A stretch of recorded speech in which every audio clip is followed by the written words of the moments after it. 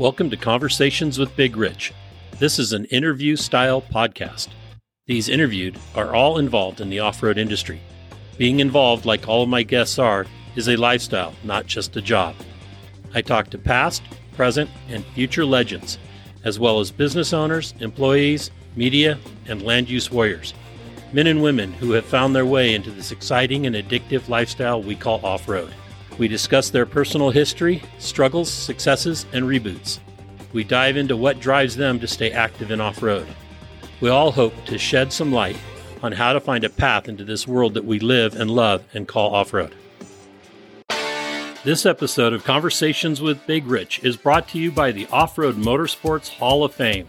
The mission of the Hall of Fame is to educate and inspire present and future generations of the off-road community by celebrating the achievements of those who came before. We invite you to help fulfill the mission of the Off-Road Motorsports Hall of Fame. Join, partner, or donate today. Legends live at ormhoff.org.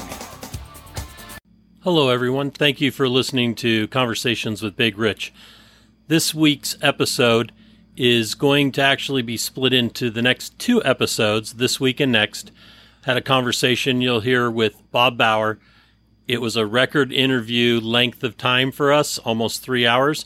So to make it easier to listen for everybody, we are cutting it into two parts, and you'll hear the first part right now. On today's episode of Conversations with Big Rich, we have none other than Mr. History himself in off-road, Bob Bauer. He'll probably be embarrassed by that kind of an intro, but if anybody listening knows Bob Bauer, you know what I mean. And for those that have never heard of Bob and have never talked to him, you are going to find out. Sit back, enjoy this conversation, because Bob is an encyclopedia of great information. Bob, thank you for coming on board. Well, Rich, it's my pleasure. I'm not used to doing things like this, and so I'm really curious to see how we do and how the listeners like it. That's going to be it. Okay, well, I'm positive that the listeners are going to like it. I've been really looking forward to getting you on the air here and discussing your history. So let's jump right in. Where did you grow up? like I ever really did grow up. But, to tell the truth, it's just like somewhere outside the La Brea Tar Pits. I remember playing with saber-tooth tigers as a child.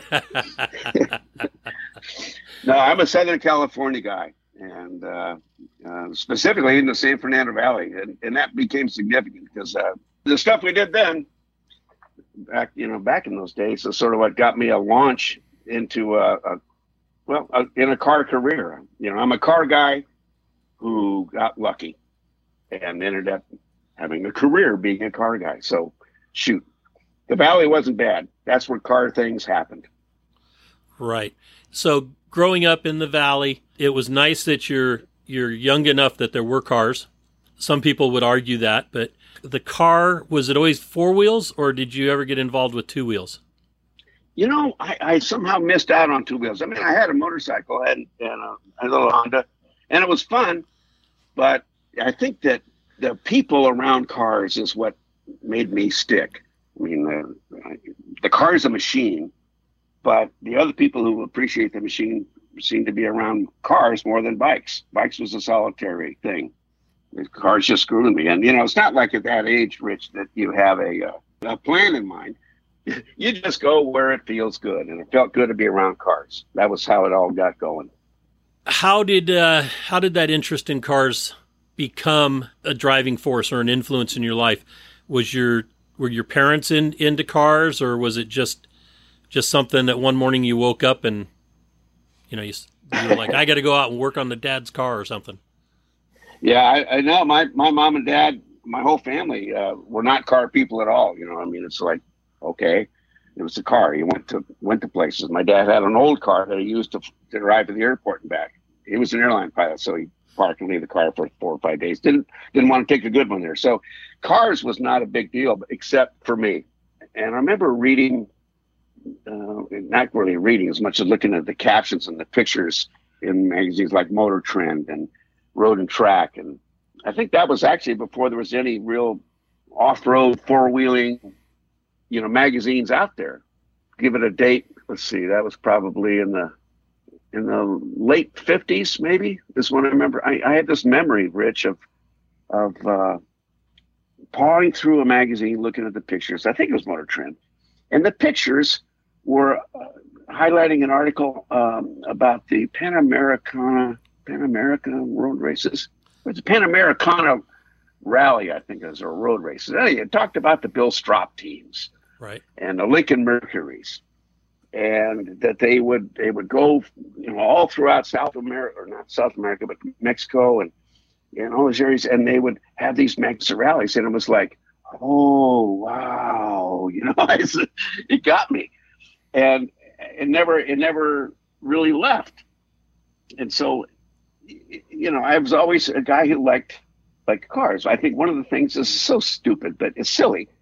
I remember sitting in the back seat of my parents' car when they would be driving somewhere, because they didn't have freeways back then. If you were going to go from the San Fernando Valley to Pasadena, you needed to pack a lunch. But I remember sitting you in the do back nowadays seat with freeways. Yeah. Now you just have 8 lanes of it, already parked together. But I remember looking out of the back window, identifying cars. Back then, you could see the difference between a Lincoln and a Cadillac and a Chevy and a Plymouth. And so I just wandered off in my own little world, looking at cars. There's a Chevy. Oh, there's a 50. That's a 57 Chevy. That's a 56. Oh, look at that Ford. Look at the fins, And then I looked at the bumpers on the Pontiacs. Well, it just became almost visceral for me, Rich. That's how I guess I became a car guy. And I didn't know it really at the time. The stuff I was reading about Strop and those great Pan American road races was really the kernel that had me become an off-road guy. I had no idea how strong the urges were down inside until they got triggered one day. That was something. So what was the first vehicle that you got to drive? It was I couldn't give you the model year, but it was an old military Jeep. Oh, really? Yeah. Jeep was my first, and it was a 3-speed. I think I was 13. Probably, yeah, I was probably about 13. My godparents lived up in Lake Arrowhead, which is above the mountains, in the mountains above the L.A. area. And they lived there, and they owned a little water company for this Sky Forest little community. Well, the water company had pumps located various spots in the mountain, and I learned to drive while checking on those pumps. You had to do the pump check twice a day. And while my godfather was the one driving the Jeep, at some point he put me in the seat and said, "Here's how to do this." And so how hard, how bad could you do it in a 5-mile-an-hour Jeep on a Jeep trail? What the heck? So that's what got me started. That was the very first car I drove, and I really liked it. Of course, sometime later in my life, I remember stealing my mom's car like every other kid and taking a joyride at night. And she didn't know I knew how to drive. So I could not have been the guilty party. It's probably my older sister. That's great when you can deflect blame to somebody else. Yeah, well, I was the youngest, and so I got really good at it. Yeah, that was the first drive. That was it. Marked me. Okay, what was your first car? Well, my first car was truck? A 55. No, it was a car. Okay. It was a 55 Chevy, and 2-door. Oh yeah, it was a 2-door. It was a Del Rey. Nice. Which was a 2-door with a post, but it was a light car. It was one of those.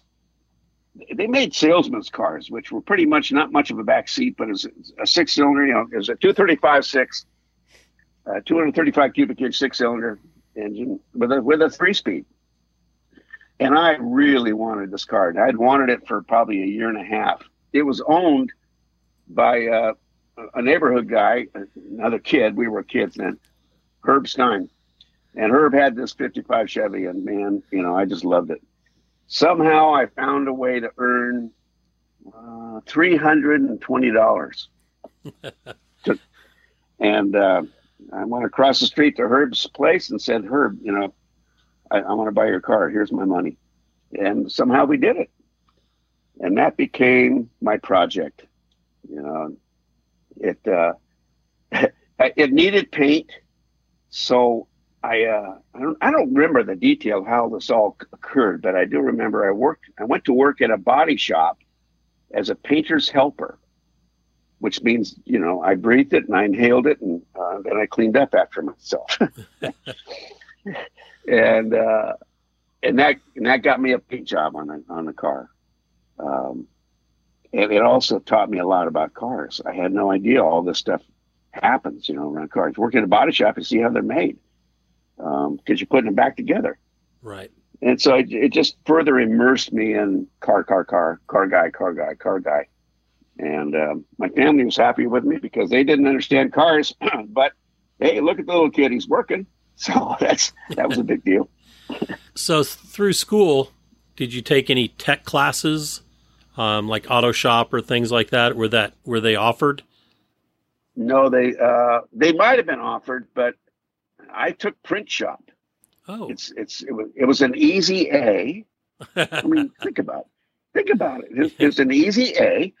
We used the letterpress printers, meaning that they came and they clamped it together and printed on whatever you slid into the spot where the paper was supposed to be, and hope you got your hand out in time. And that's where I went. I wasn't a car guy by practice then.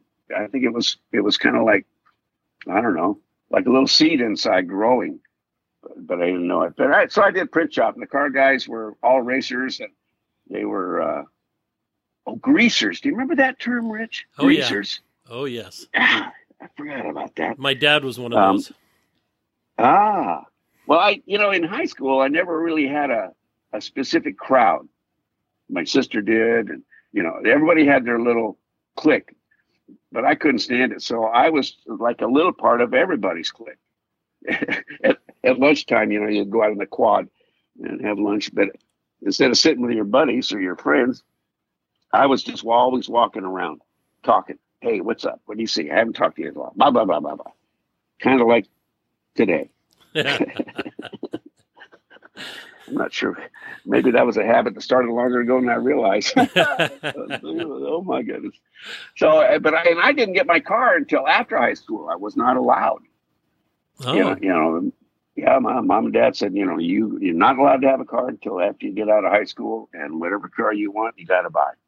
That's why it actually took me, I think, 2 years to coffer together $320, as I recall. So it was a big day, but it was after I graduated. That car and that graduating and getting the car opened up my world. Truly. It's not like I left home. I came home at nights.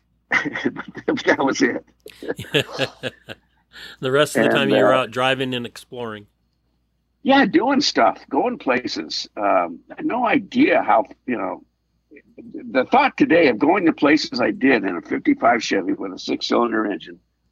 It was a beautiful blue by then, though. I had nice paint. It just didn't go very well. We wouldn't do this today, Rich. We'd want air conditioning. We'd want, GPS and all the trappings. We'd want downhill descent button on the dash.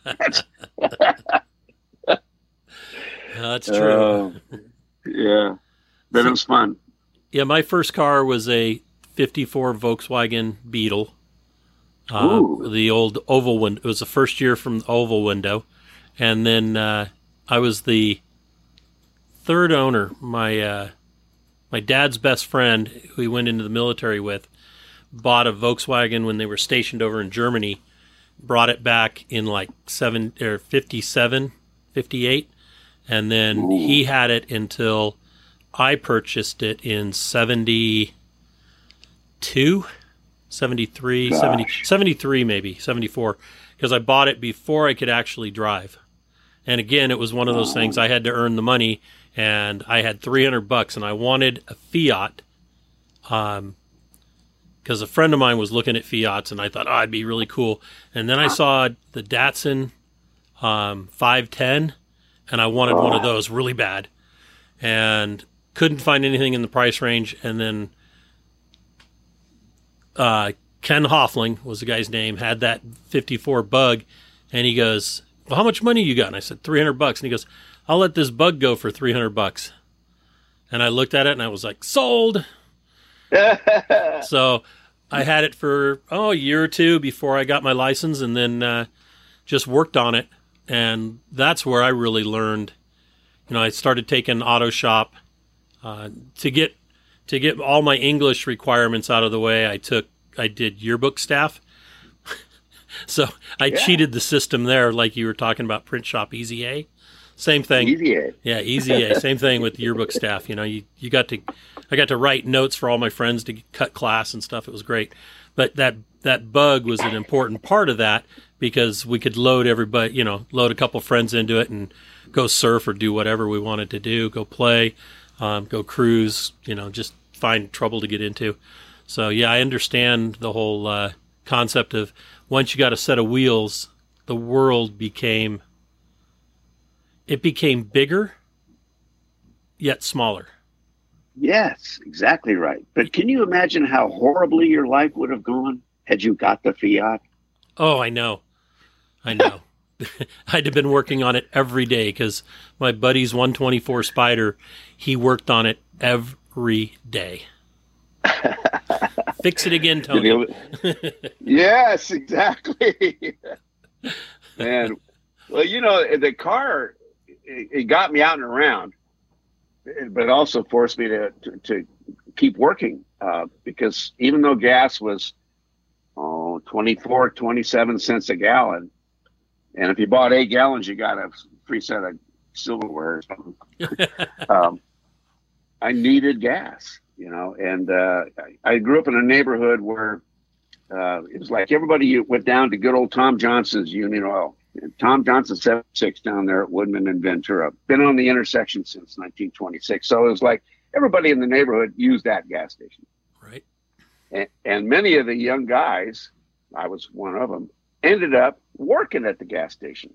That was like a rite of passage. You got to go through Tom Johnson's to get out to the real world, and that furthered my, my dedication or infection, I'm not sure which, with the car. Now I could put the thing up in the air.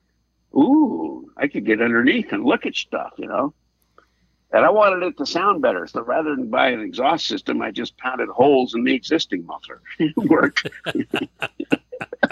I didn't know diddly. I mean, I really didn't know diddly about cars until I went to that gas station.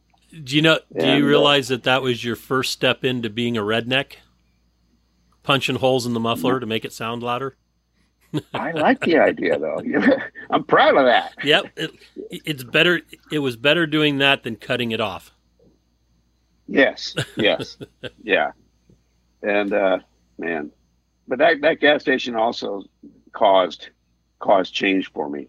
It's funny, Rich, you don't know the stuff that's happening until it's in the rearview mirror. Isn't that odd? True.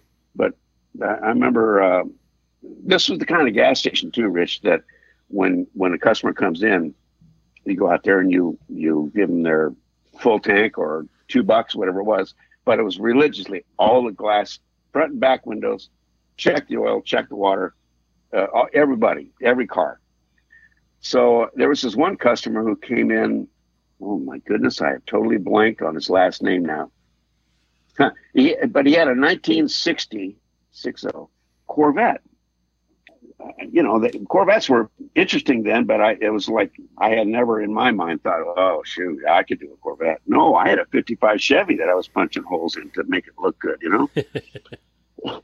And so he came in the first time I saw him. I went out there and washed his front windshield, and then I washed the back window with the, the spritzer bottle and a paper towel, and he nearly jumped out of the car. Yeah, it was all over me. Stop! He said, stop! What? Back window in that car, it was plexiglass, and all I was doing was scratching it. He and I had a relationship at that point. And fortunately for both of us, he was the adult, and realized, this kid just didn't know what was what.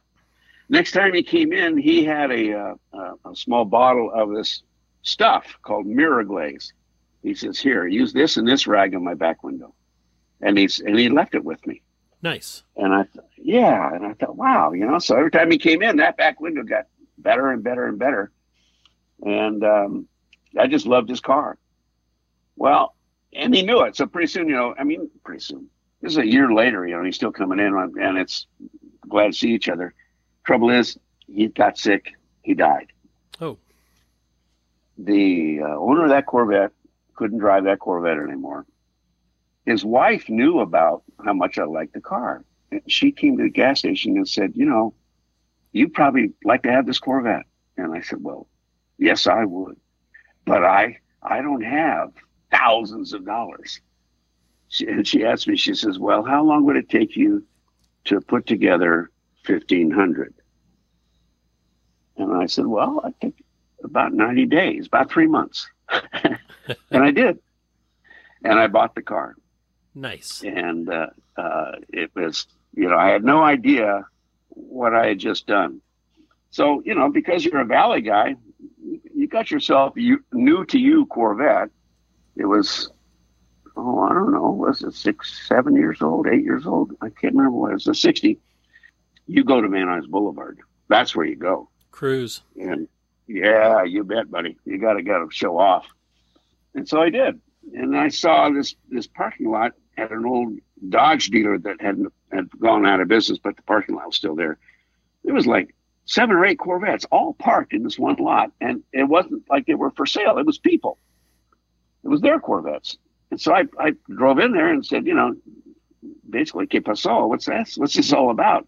Oh, well, we're a club, and it's called Corvettes Unlimited, and we meet down here anytime, and this is our lot. Our lot. I said, yeah, we took it over. Oh.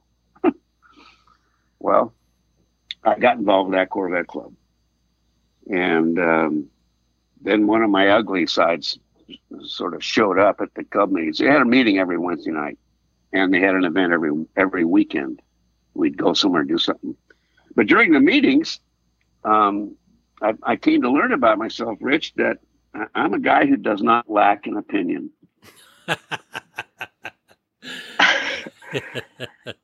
And, you've been around the block a while, and you've been in clubs and organizations. What do they do to the guy who has the opinions? Typically make him the president. That's kind of what happened. Yeah, me too. That's why I'll never join another club. Yeah, I know. It's like leaves a mark. And so because I had these opinions, I started doing the meetings every Wednesday night. Every Wednesday night, you brought the meeting to order and you did your meeting. And every Wednesday or every weekend, we did a thing, and then there was another Wednesday night meeting. Well, the club, Corvettes Unlimited, belonged to a larger body, a council of clubs. It's called the Western States Corvette Council. And they had membership rules and all that kind of stuff, and we were part of it, and we paid our dues or whatever it was we did.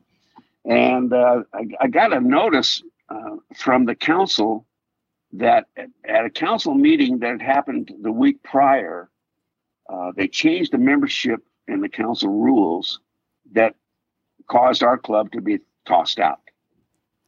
And I thought that was just wrong. I had an opinion. And so I said, you can't kick us out, make a rule that we don't know about, and then 10 minutes later throw us out. You got to give us a chance. And they basically said, well, if you don't like it, change it yourself. Run for president. So challenge accepted. Yeah, you got me going here, dude. It's whatever we called each other then. And so I ran the meetings every Wednesday night in the club. And then once a month for the Western States Corvette Council, where all the delegates from all over the Western states, would come together for a big council meeting, and I would run that meeting. What I didn't know at the time, Rich, was I was getting trained as a speaker. Right. It just never occurred to me because I was busy doing other things. I had to speak to do it. celeb. That was. And that led to me learning about B.F. Goodrich was starting to show up in the magazines with this fat, wide tire that no one had ever seen before. And I was always interested in that because we were autocrossing at the time. And I wish I could remember the sources for all this information, Rich. Jesus, I remember reading something somewhere that the National Council of Corvette Clubs was getting all sorts of sponsorship and love from B.F. Goodrich Company. But my council in the West, the 22 Western states, we were being ignored. So I had an opinion. and I finally, well, the two councils ran the country. The National was east of the Rockies, and we were west of the Rockies. But we had reciprocity. When we had a convention, we would invite the officers of their organization to our convention. If they could get themselves there, everything was comped once they did. But they had to get themselves there. I went back to, I don't know, Wichita or Indianapolis. Indianapolis. The National Council of Corvette Clubs was having a convention in Indianapolis, and I was the Western States guy, and I went back there to be the honored guest and all that. Well, I found the BFG guy, and I had an opinion there too. I told him, I said, hey, listen, you guys at BFG are throwing all your sponsorship money at the National Council of Corvette Clubs when they are following all the trends we set. They're following us. Wouldn't you like to hook up with the people who set the trends instead of follow them? That was my pitch. And that started a relationship that between me and BFG that exists even through today. And I'm trying to think of the year. That was 1973 in that meeting. Okay. And I've been part of the BFG family ever since, even though I haven't been an employee since mid-90s. And so anyway, they came out and said, well, what's your convention all about? And the guy that was running the show, remember him?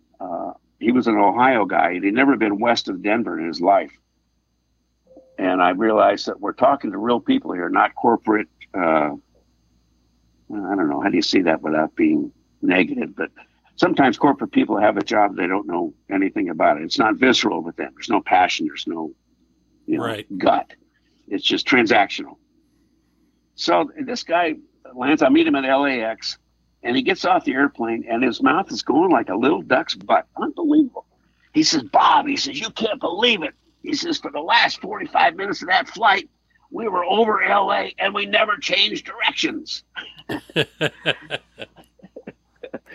You've never seen a big city, I guess. And in 73, it's amazing he could see it through the smog. Isn't that a fact? Yeah, you're right. So I told him, hey, listen, you need to support our convention. I said, here's my commitment to you. Gary is his name, Gary Pace. So Gary, I said, I will guarantee you $1.10 back in sales for every $1 you spend on us. And I let that sit. And that's how it started. And so BFG got hooked up with Corvette people. I got hooked up with BFG, and the world was all wonderful. And then I got a phone call from BFG, from this guy Gary, and somewhere I think in 75, 72, 3, 4, somewhere in 72, 3, 4, or 5, right in that area, because we had a relationship with him, and we were already friends, and we've been in business for each other for a while. And he says, hey, Bob, he says, we really like, the way you do your stuff, blah, blah, blah, blah. You ever think about going to work for us? So we'd like to talk to you about maybe taking a job. And of course, I'm a bachelor in Southern California, having a good time, chasing women, catching them with a Corvette. Well, with a Corvette. Yeah. Well, of course, I'm trolling. All lines out. And and it worked. So my first thought was, oh yeah, That's what I'm going to do. I'm going to leave Southern California for Akron, Ohio. Guess again, I said, Gary, guess again. Well, he did guess again. And I went to work for him and relocated. Wow. And I had a relationship. I was, seeing one gal pretty hard and heavy. She really mattered to me. But I realized, I can't take her. This is back in the 70s. You don't just hop on an airplane and take off and. So I said to her, I'm taking a job in Akron, Ohio. I'm going to leave town and I'm going to say goodbye to you. I suggest, I can't take you with me. You go out, you go back to the People Emporium, find yourself another guy. This one's going away. And a year later, we got engaged. Wow. Great. Yeah. But she was in California. So we've rectified all that. And we've been married now this is our 44th year, I think, 43rd. One of those. Well, congratulations on that. Yeah. I'm surprised myself. So, but the car, the tire job involved me doing more of the things that I realized I'd been trained to do and didn't know it. And that's speaking. The company, BFG, was trying actually an experiment with me. I didn't know I was a lab rat until later. They had tried to get hooked up with clubs. That was really part of their plan. And what they were learning was that you can't take a tire engineer who has a shirt pocket full of appliances, send him to a Corvette club or a MG club or a Porsche club, and have them talk about tires and have people be interested. And the reason is because their engineers tend to be pretty structured, dry, pretty fact based, dry. Yeah, I mean, it isn't about emotion with them; it's about other things. And that dog didn't hunt; it wasn't working. So they said, "Hey, why don't we hire one of those enthusiast guys and see if we can teach him tires?" And if it doesn't work out, this is corporate America. Bing, you're done. Sorry. It didn't work. Well, as it turned out, it did work. They started teaching me tires, and I started speaking to audiences, to classes, to seminars. I remember my first year at BFG, my first day as an official employee, I landed in Fort Wayne, Indiana. There was a tire plant there. And I was supposed to teach a seminar, and I didn't know squat about tires. I'll tell you, Rich, that was the most excruciating thing that I could imagine for those people in the audience. It was just ugly. But by and by, I finally learned some stuff and got better at it. And that was a 10-city tour. We did 3-day seminars in 10 cities in 2 months or some dumb thing. But that became an annual deal. And so speaking, again, started paying for me, started taking off. And heck, that's how it got going.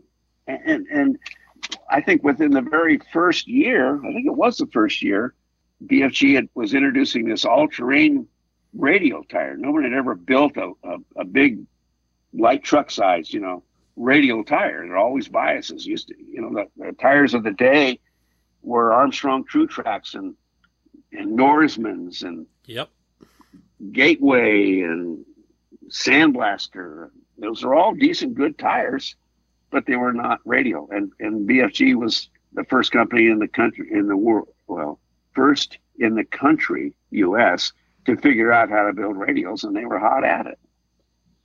So I was brought to the Mint 400. And as a guy just to work contingency, here, pass out stickers, do this, wear a jacket, stay sober. That was kind of like the marching orders. So I did. Stay sober. Yeah, well, in that, I tell you. Around off-roaders? Yeah, I know. You stand out pretty bad. But back in those days of the Mint 400, the Fremont Street was where they did their contingency, but it was absolutely a zoo.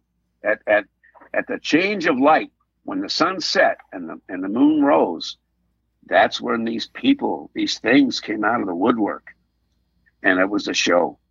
So, saying stay sober meant probably don't swallow anything, don't inhale anything. It was the 70s. It was the 70s. And so I survived contingency day. And then they said, okay, you're going to go out to, with all these other guys, to a Ute Road, UTE, for the Ute Indians. You're going to go out to the Ute Road. You're going to go down about 4 miles, and you can see a tractor trailer there. That's a pit. Get in it. That's your pit. You're going to volunteer to work in the pit. Oh, I said, okay, cool. I don't know squat. Yeah, voluntold. And I was pretty willing, because it was starting to remind me of those strop days in the Lincoln Mercury teams, and how they pitted out in the middle of nowhere, and, fixed cars. And I thought, this is going to be interesting. And the race starts. We're out in the pits.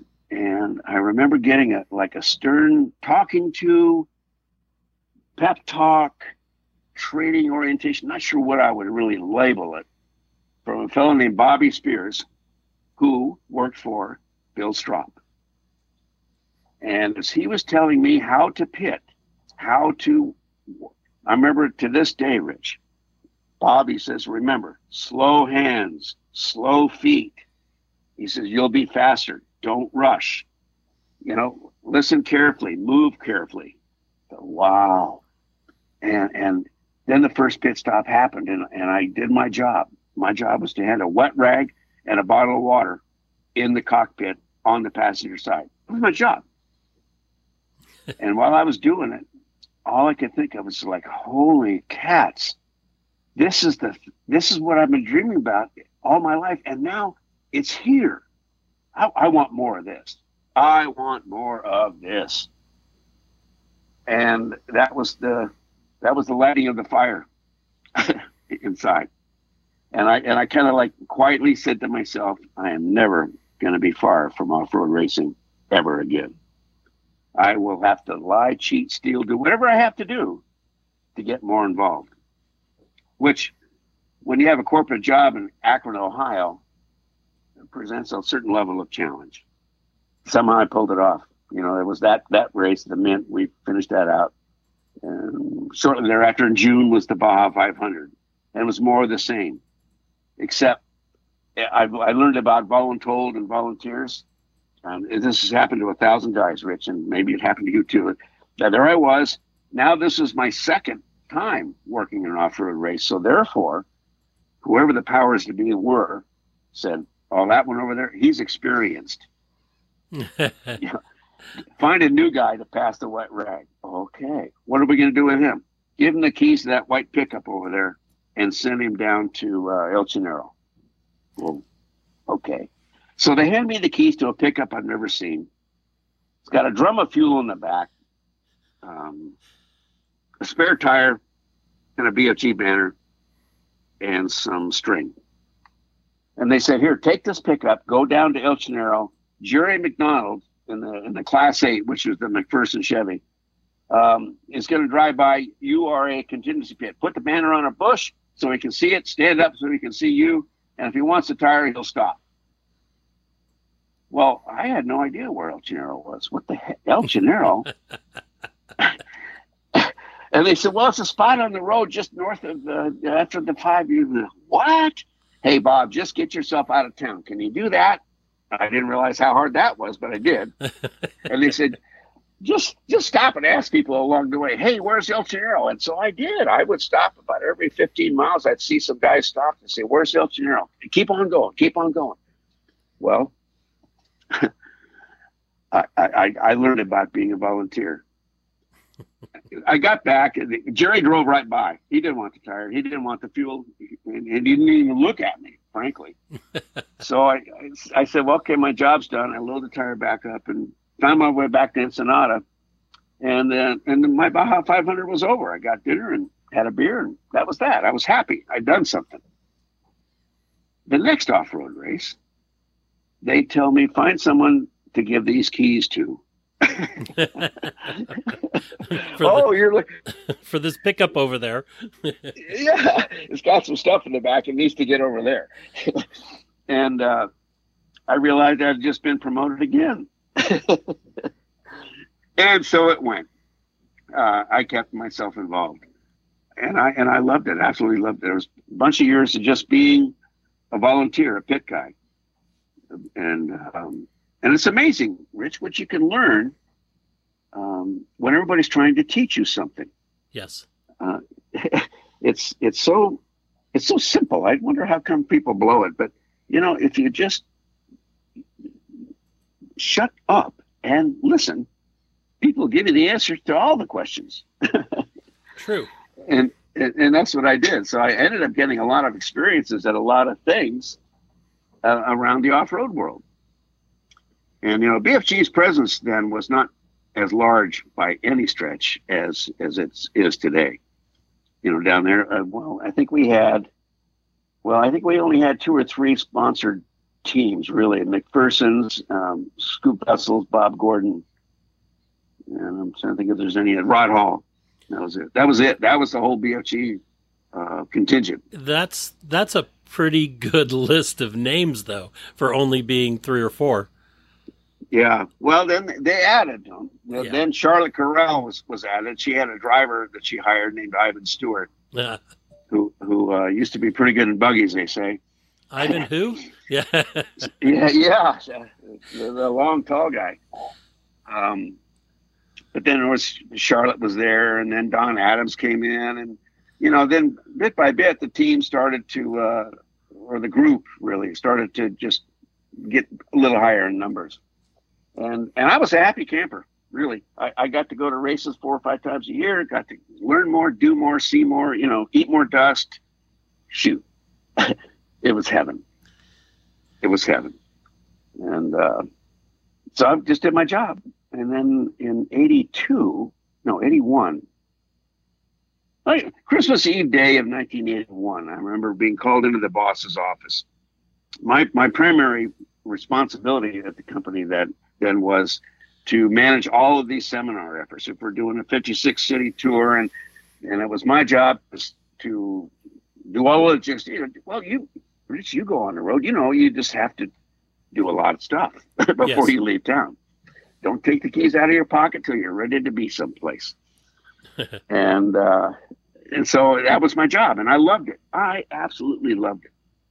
I really did, because people would respond in the classes, and you knew, well, for me it was important to make a difference for somebody in those classes. And I remember this one guy, I won't ever forget him. His name is Jim Webb. He worked in our company tire store in Louisville, Kentucky, and he was a Kentuckian, no question. And the first year that old Jim Webb came to our seminar, I remember him sitting in the back. He was wearing, dark blue uniform pants and a sort of a darker, but not dark, totally blue shirt with his name on it on a little embroidered patch there. And there was a big splash of ATF down his shirt. It was kind of a mess. And he came to the seminar with a rag hanging out of the back of his pocket, just like he did at work all day. And he didn't say a word to anybody. We couldn't get this guy to talk. But he went to the seminar and left, and we went on to cities. And the next year he's back. And now he's sitting halfway into the room toward the front. He's got the same blue pants on. There's no rag, and there's no ATF stains. And now Jim's shirt is white. Well, he's been moving on up. In the third year, he comes, he sits in the front row. He's wearing civvies, no uniform shirt, no nothing. And he's raising his hand to ask questions, which is cool. And one of the coffee breaks, it always happens as a speaker. You experience it too, I'm sure. When you say, "Okay, it's break time. Everybody, be back here in 10 minutes. Go potty and come on back." That's when somebody in the crowd wants to talk to the instructor or the speaker, because there's break time. So clearly, you're the speaker. You're not doing shit right now. You can talk to me. Meanwhile, your bladder is killing you. Well, Jim comes up to these and in his Kentucky way says, "Hey, Bob." "Yeah, what you got, Jim?" He says, "Bob, I want to thank you." He says, "for what you've done for me." He says, "Coming to these classes has taught me more and it got me a better job. And now I'm doing better than my daddy ever did." I'll tell you, Rich, that struck home for me. I realized what was at stake when you were up there talking. What was at stake is what's happening between the ears of those people sitting down there. And you never know what's going on. Right. But what you do know, it's important to be right, and it's important to be good, and it's important to connect with those people, because this is a big deal to them, even more than you realize, and it's a bigger deal to you too. So that's why I really loved that job, is because I could see I was making the difference, and that felt good. It was just, maybe I'm selfish, but it felt good. So it's Christmas Eve day in 1981. The boss has called me in the office, and he says, "Bob," he says, "I want you to take over and run the off-road race program." And I said, "Gary, I don't want to do that." I said, "I love what I'm doing. I'm learning something here. I'm doing something here. I love this training thing. I don't want to be a 40-year-old race promoter," is what I said to him. Sorry, Rich. That's all right. That's when I got started. Yeah, I know. And I got started too. I had no idea. He finally said, "Well," he says, I want you to take this job." And he says, "If you don't," he says, "you're fired." Oh. Corporate America reared its ugly deal there. And so, of course, I took it. And I remember going home to my wife and telling her, "Next Christmas, we're going to be back in LA with or without BFG," because I was pretty upset about it. I didn't like being dictated to. I still don't like being dictated to. So I took the job, and, like anybody else that picks up a new endeavor. Okay, so who do we have these? So we have these 5 teams. Okay, good. This January, I'm going to go out and meet with my teams. Go out and have dinner with each of them to interview them, talk to them, find out what do they need, what do they do, why do you do this? That was the question I asked a lot of them. Why do you do this? Because you're going to get some answers. Right. Throughout those dinners, it became obvious to me everybody wanted more money. She wanted more money. Well, one of the best kept secrets in the world at the time was BFG didn't have they didn't have much. Didn't have a lot of money. In fact, at the time, nobody knew this either. The company was in a hiring freeze to preserve cash, and all salary employees took a 5% cut. Wow. But that wasn't for public knowledge. These people wanted more money. And I'm thinking, if they only knew what I don't have, So I'm not afraid to ask the question why. I remember asking, Don, I think it's Don Adams, when I met with him. I said, why do you want more money? I mean, I'm not saying, no, Don, just why do you need more money? Well, this is an expensive sport. Oh, yes, it is. I said, did somebody put a gun to your head to tell you had to do this? Let them cough up some money. And but he got down to it. He says, "Well, listen, here's why it's expensive. It isn't the race car." He said, that can take care of itself. Sponsor money takes care of that. That's about what I got. He says, but he says the people are expensive. He says, Bob, he says, when we run a Baja 500, he says, I have to bring 3 or 4 crews down, populate pits, bring the equipment, put them up in motels, feed them. When we do the 1,000, he says, I've got to put together 10 crews and feed them and house them. All that time for the Baja 1000. He says, that's what gets expensive. And that was a consistent story, Rich, amongst almost everybody I spoke to. And so what I gleaned from that was, you're saying you want more money, but what you really want is less cost. And I can change. Yeah, I can change that. And so that's when it finally hit me. I can create an organization of pits for the bigger picture team where we all help one another and preserve costs. And so when I started pitching to the teams, I said, here's your price of entry. If you will commit to me that you can bring your fifth wheel trailer or your box truck or your tractor trailer or whatever it is you've got as a pit, if you can commit that to me, give me 2 volunteers that I know I can count on and put it anywhere I want, and buy me 4 dump cans one time. Well, pretty soon I had about 40 dump cans. And I had probably 25, 30 people per race that I could fiddle with. And so we set up the pits, and I kind of set a goal for the bigger team.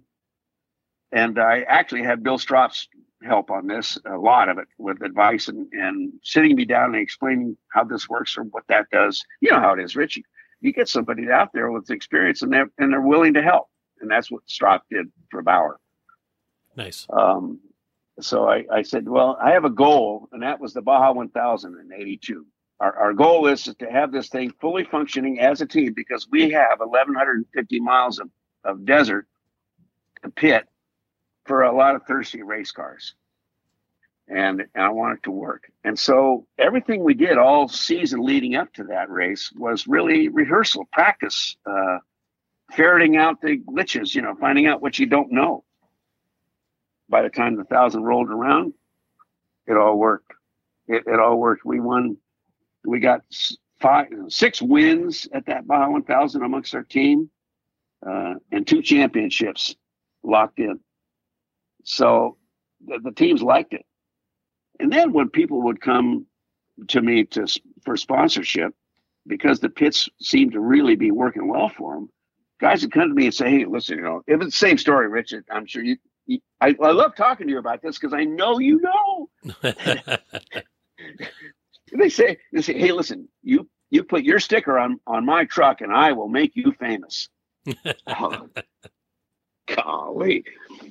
And so they said, I want $50,000, and I want $50,000. I want 50 tires and 4 dozen T-shirts.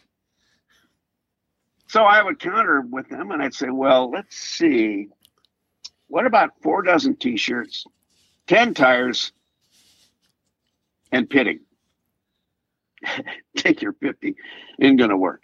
And they all said, sold. And that's how we started the BFG Pit organization. It was really to take advantage of the strength we had and to not have to deal with the problem we had, which was nobody had money. Right. But we had the idea to work together to build it into something big, and that's really how BFG's pitting organization got started. I remember giving Frank D'Angelo was my tractor and trailer driver. He wasn't an employee. He worked for a industrial personnel corporation.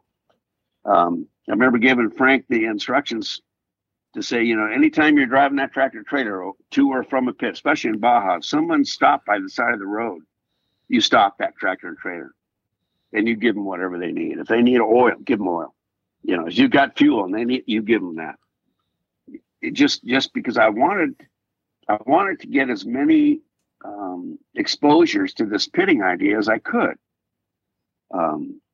I'd been to a See's candy store. I know about that first piece of candy that they give to you. And so it was really See's Candy marketing that built the BFG pits. I just gave away a little bit at a time to people to sample it. So if you were running Yokohamas or Goodyears or anything, and you had a problem, you knew you could fly into a BFG pit. You could get welded. You could get, electrified. You could do whatever. We would sit you down and feed you a hot soup or coffee or sandwich. It was a haven in the middle of nowhere.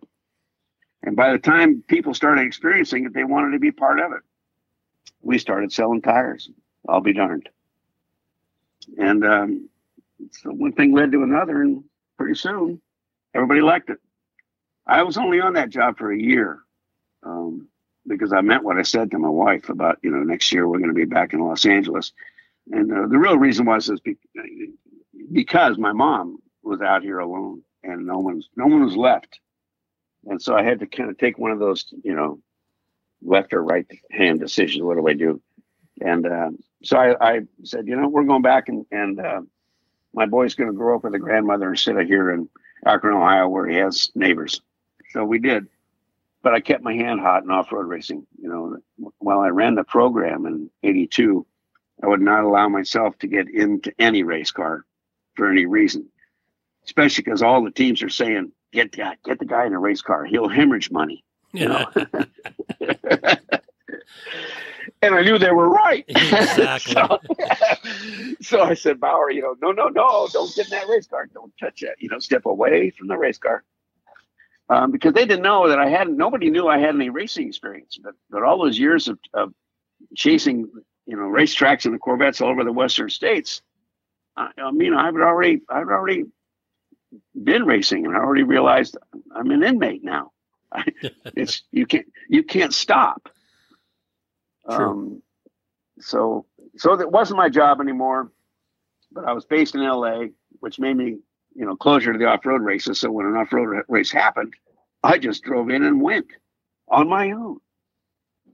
Pretty soon things started to happen. Guy said, hey, why don't we put you in the truck for, this has happened at, in Phoenix, in fact, at PIR, the Randall Racing Group out of Mesa, Arizona, Jeep people. Had a Jeep Honcho, and Johnny Randall was he was a horse, but he's fast and nuts. So they said, well, why don't we put Bob in with Johnny to give him a ride, because he's been so nice to us over the year. You know, give him a pay. This is really nice to us. Well, what they were really saying is they wanted to go out and scare the pants off of me, and nearly did, but not quite. And so they found out in that PIR race that actually this man over here seems to understand what's going on in the race car. He must have been in a race car before. And the next time they said, hey, you know, how about you ride with Johnny in the desert? They offered me a co-driver job. And Rich, I mean, I was like, I have finally arrived. You know, this thing I've dreamt about all my life. Now I can. Holy moly. So that's what got me into the race car. And then I started being a co-driver, because it was really clear to me. I don't know what everybody else saw, but it's clear to me that done right, that right seat, you know, that right seat could win a couple of races a year for the left seat if you do it right. So true. Yeah. And the right seat pays for nothing when it breaks. You know, it was fun. You break a sector shaft, you end up in a tree. Hey, just chop the tree down. We'll get the truck back. And I didn't realize that then. It's kind of like with my speaking. I didn't know at the time that I was developing any kind of a valuable skill or otherwise. But I was. So I became known because Johnny Randall was kind of a terror on the track. I mean, he's probably got as much flying inverted time as Bob Hoover, but it led to one thing. And then they said, well, this guy seems to be cool. Put him in with some volatile drivers, or, you know, not volatile. Yeah, volatile. That's a good word. That doesn't talk about sanity, does it? No. So I'm not hurting anybody. That's good. And then they put me in with Ivan Stewart in Charlotte's Class 8 truck. And, you know, one thing led to another. And pretty soon I got a call. This was, I started in the desert racing in the cockpit in 83 or 4. I don't know, 83 or 4, somewhere in there. And I had a series of rides, and it was fun. I remember at the 83 or 84 Riverside Raceway, they had the World Championships at Riverside. And I don't know if you have ever attended, but it was, in those days, it was, you know, 100,000 people. And I was riding with Johnny Randall in that race. Well, we had a wreck. We were coming up on a lapper, and took us sideways and sent us into the air. We made ESPN's Crash of the Week on that one.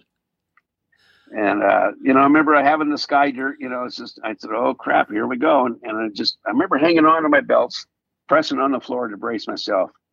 And I kept my eyes wide open because, Rich, I wasn't about to miss a crash like this. This is going to be good. And, man, that was something. We got out. I remember my first sort of vision after the sky dirt was then there was this long sky dirt bang. Was seeing Mickey Thompson in my passenger side window. We were on the skin of our top. We were on our lid, tires in the sky. And I'm looking at Mickey Thompson hollering at me something. He always had this little ball of spit on his lip that would fling off every now and then. And that's what he did. It did. It came right in through the window net. He was asking me if I'm okay. And meanwhile, my brain is saying, why is Mickey Thompson upside down? And then things started to clear up a little bit. It wasn't quite as foggy. Oh, man. And so we were wrecked. We didn't win. We were in first place at the moment, but that didn't last long.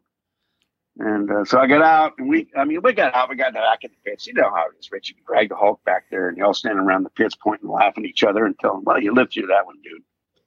But I had a second ride lined up with Chuck Johnson out of Rockford, Illinois, in his Class 7S Ranger.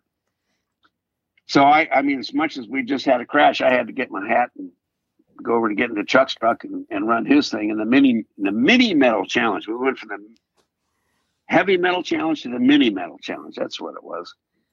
And so Chuck and I are racing, and I'm doing what I can to help him win. And it turns out we did win. And so, hell, people started saying, hey, you know what? You put Bauer in the car, and the driver seemed to like it. And that just cemented it even more. So 4 or 5 years later, I get a call from, I think it was Dan Newsom at BFG, saying, I was talking to Jim Venable. He says, we think we'd like to put you in with Robbie. And I said, well, why? Because, I knew Robbie pretty well. I know I had the opportunity to, and I took it. I let him live when he was 8 years old.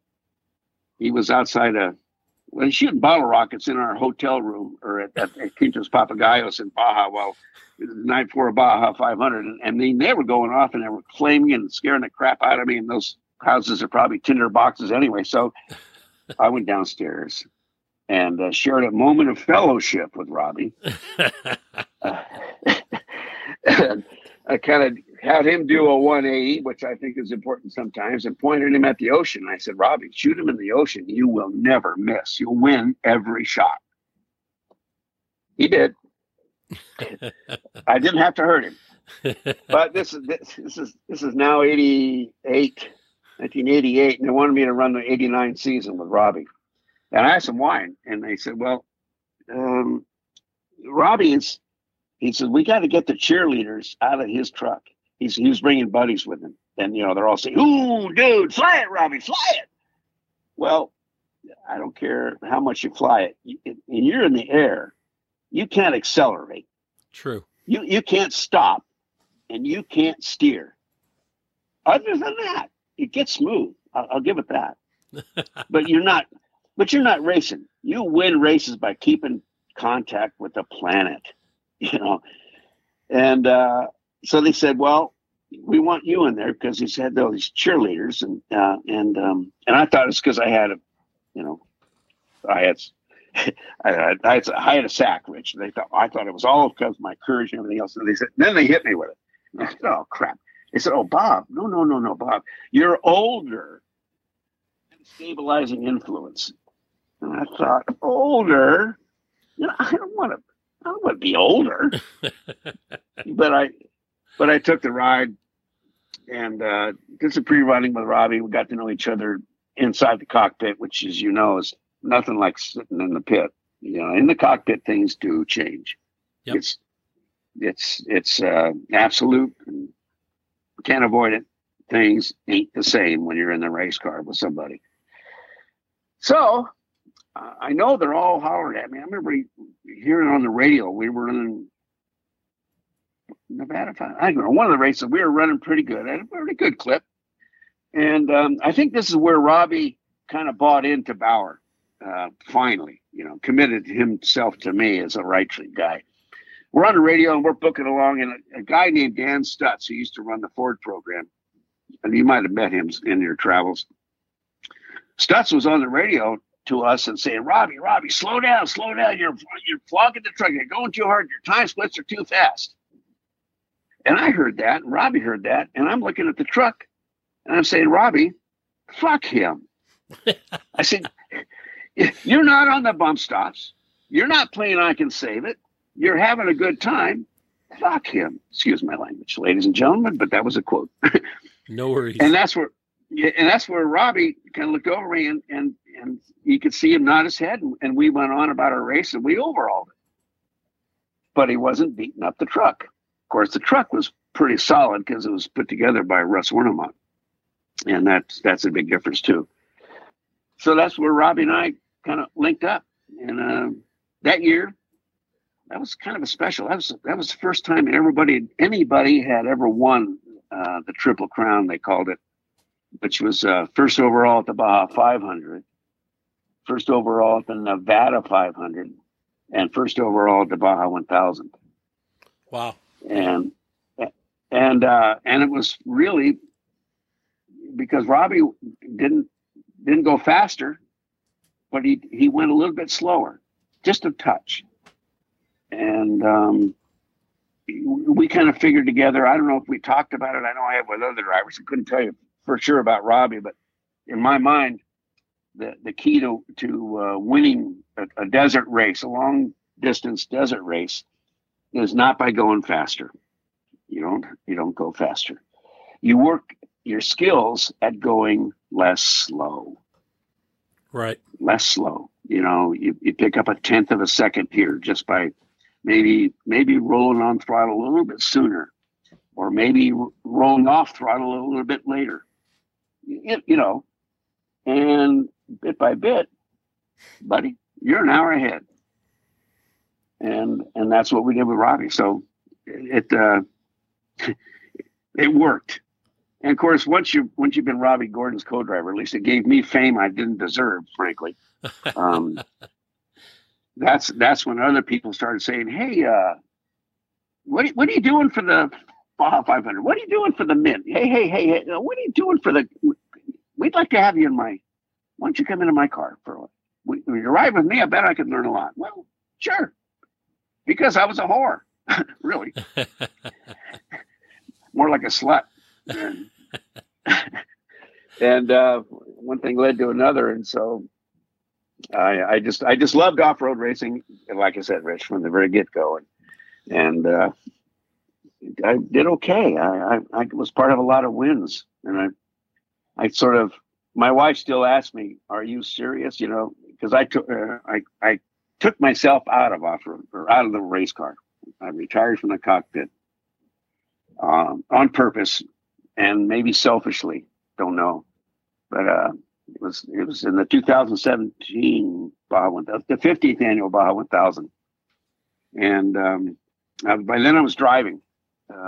I'd been on the BFT factory team driving the BC cars for 3 years, and I said, Bauer, I said, if you could drive a perfectly good car across the finish line in La Paz with a win at the 50th annual Baja 1000, when you're 72 years old, that's badass enough. Step away from the race car. Pick your time to go out. And so I did. And I haven't gotten in a race car since, even though it's a drug, I tell you, Rich. It's a drug. Do you miss it? Oh, my goodness, yes. I mean, I really do. I lied. I have sat in a race car since, but with no motor running, no nothing. But it just fits. It just fits. I feel like when you get in that cockpit, it was so serene. Even truly, even at 110 miles an hour with Robbie Gordon going through 5-foot whoops, there is a serenity in there. And it just feels good to just sit in one. Looking at the gauges, I can smell the noise. And hear the colors. So I can exactly. So answer to your question is, yeah, Rich, I do miss it. But realistically, I have to be, I have to be realistic, and I am. And there's a couple of things that come to mind. First of all, there's a lot of good people out there that deserve those rides too. And second, it doesn't really make sense to put a 70-plus-year-old man in the race car and expect to be competitive if you have to change a tire. Seriously. Oh, yeah. I get it. Yeah. And the whole idea of being able to do it on your own terms, that was worth it. So, I knew it was time to call it. Plus, I mean, I had an in-cockpit career that lasted, let's see, I'm terrible at math. Let's see, 83 to 93 to 2003, 34 years. Yep. Okay. 30 or 34 years. But here's the deal. The most important reason it was smart to just call it, realistically, I'd gone all those years, all those miles, and I'm not proud of it, but we had plenty of wrecks. I mean, I've flown inverted, and I never lost so much as a drop of blood, never broke a bone. I got one orthopedic massage after a Mint 400. I remember that. That's a pretty good track record. Yeah. And so I'm not sure if I retired from the cockpit or I escaped from the cockpit. I don't know. I would love to get back in just for the feeling of it, but I'm really actually more glad that I was able to just say, Bob, you called your own shot. You picked yourself out when you wanted, and it was so much better than not getting the phone call in July that says, "Hey, what are you doing for the Baja 1000?" Because that's how you find out if you got a ride. Right. And if you don't get the call, you don't get the ride. So call it selfish. I wanted to do it on my own terms. I always wanted to get in the race car, whether it was as a navigator or a driver during a race.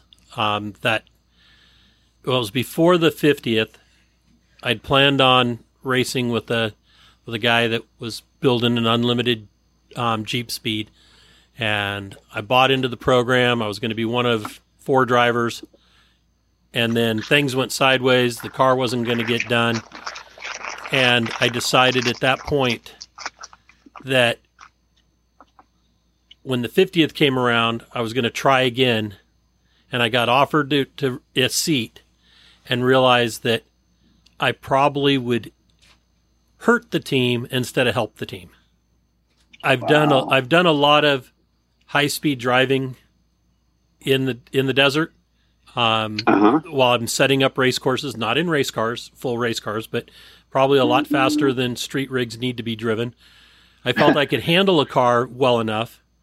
My problem was with contact lenses.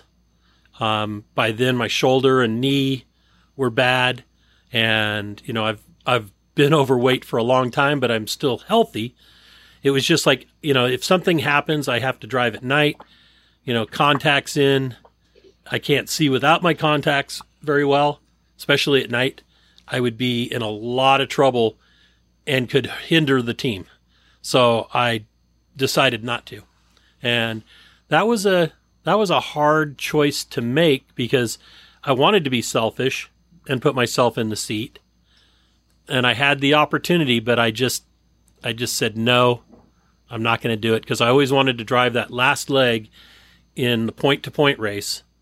And it was just, it just did not make sense to hinder a team effort. And so I pulled myself from that effort and let the guys that really needed to and deserved to do it. What a courageous decision. That's hard. Harder still, I believe, given your line of work.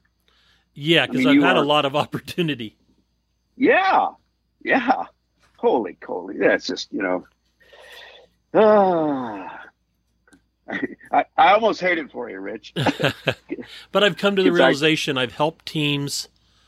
I feel that the experiences that I've had in Baja helping teams, that I truly helped, whether it was on the radio communications or my first time to Baja in 2003. I was on a BFG pit crew with Jack Seipolt. And we were outside a Catavina area. I think it was on the road out to Fish Camp, and it was the year they filmed Dust to Glory. And I got to run the fuel board. First I was on the radio, and then Jack moved me onto the fuel and the, writing, telling everybody who was going to be next and planning the fuel out as people were coming in. Because I just had a knack for knowing who was going to be next by listening to the radios properly. And, I got that position, and then, that taught me a lot. Went down and helped drivers at the Mint and a bunch of races, and then got hooked up with Pistol Pete, and then with Schaefer and Lance Clifford and the Pirate 4x4 days of running the Jeep speeds and stuff like that.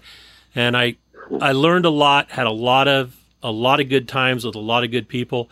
And one of these days, I will get back down to Baja and do some more, but I haven't been back down to Baja since the 50th. And on the 50th, I helped with contingency, and that was, or at Final Tech, I got to be the gatekeeper.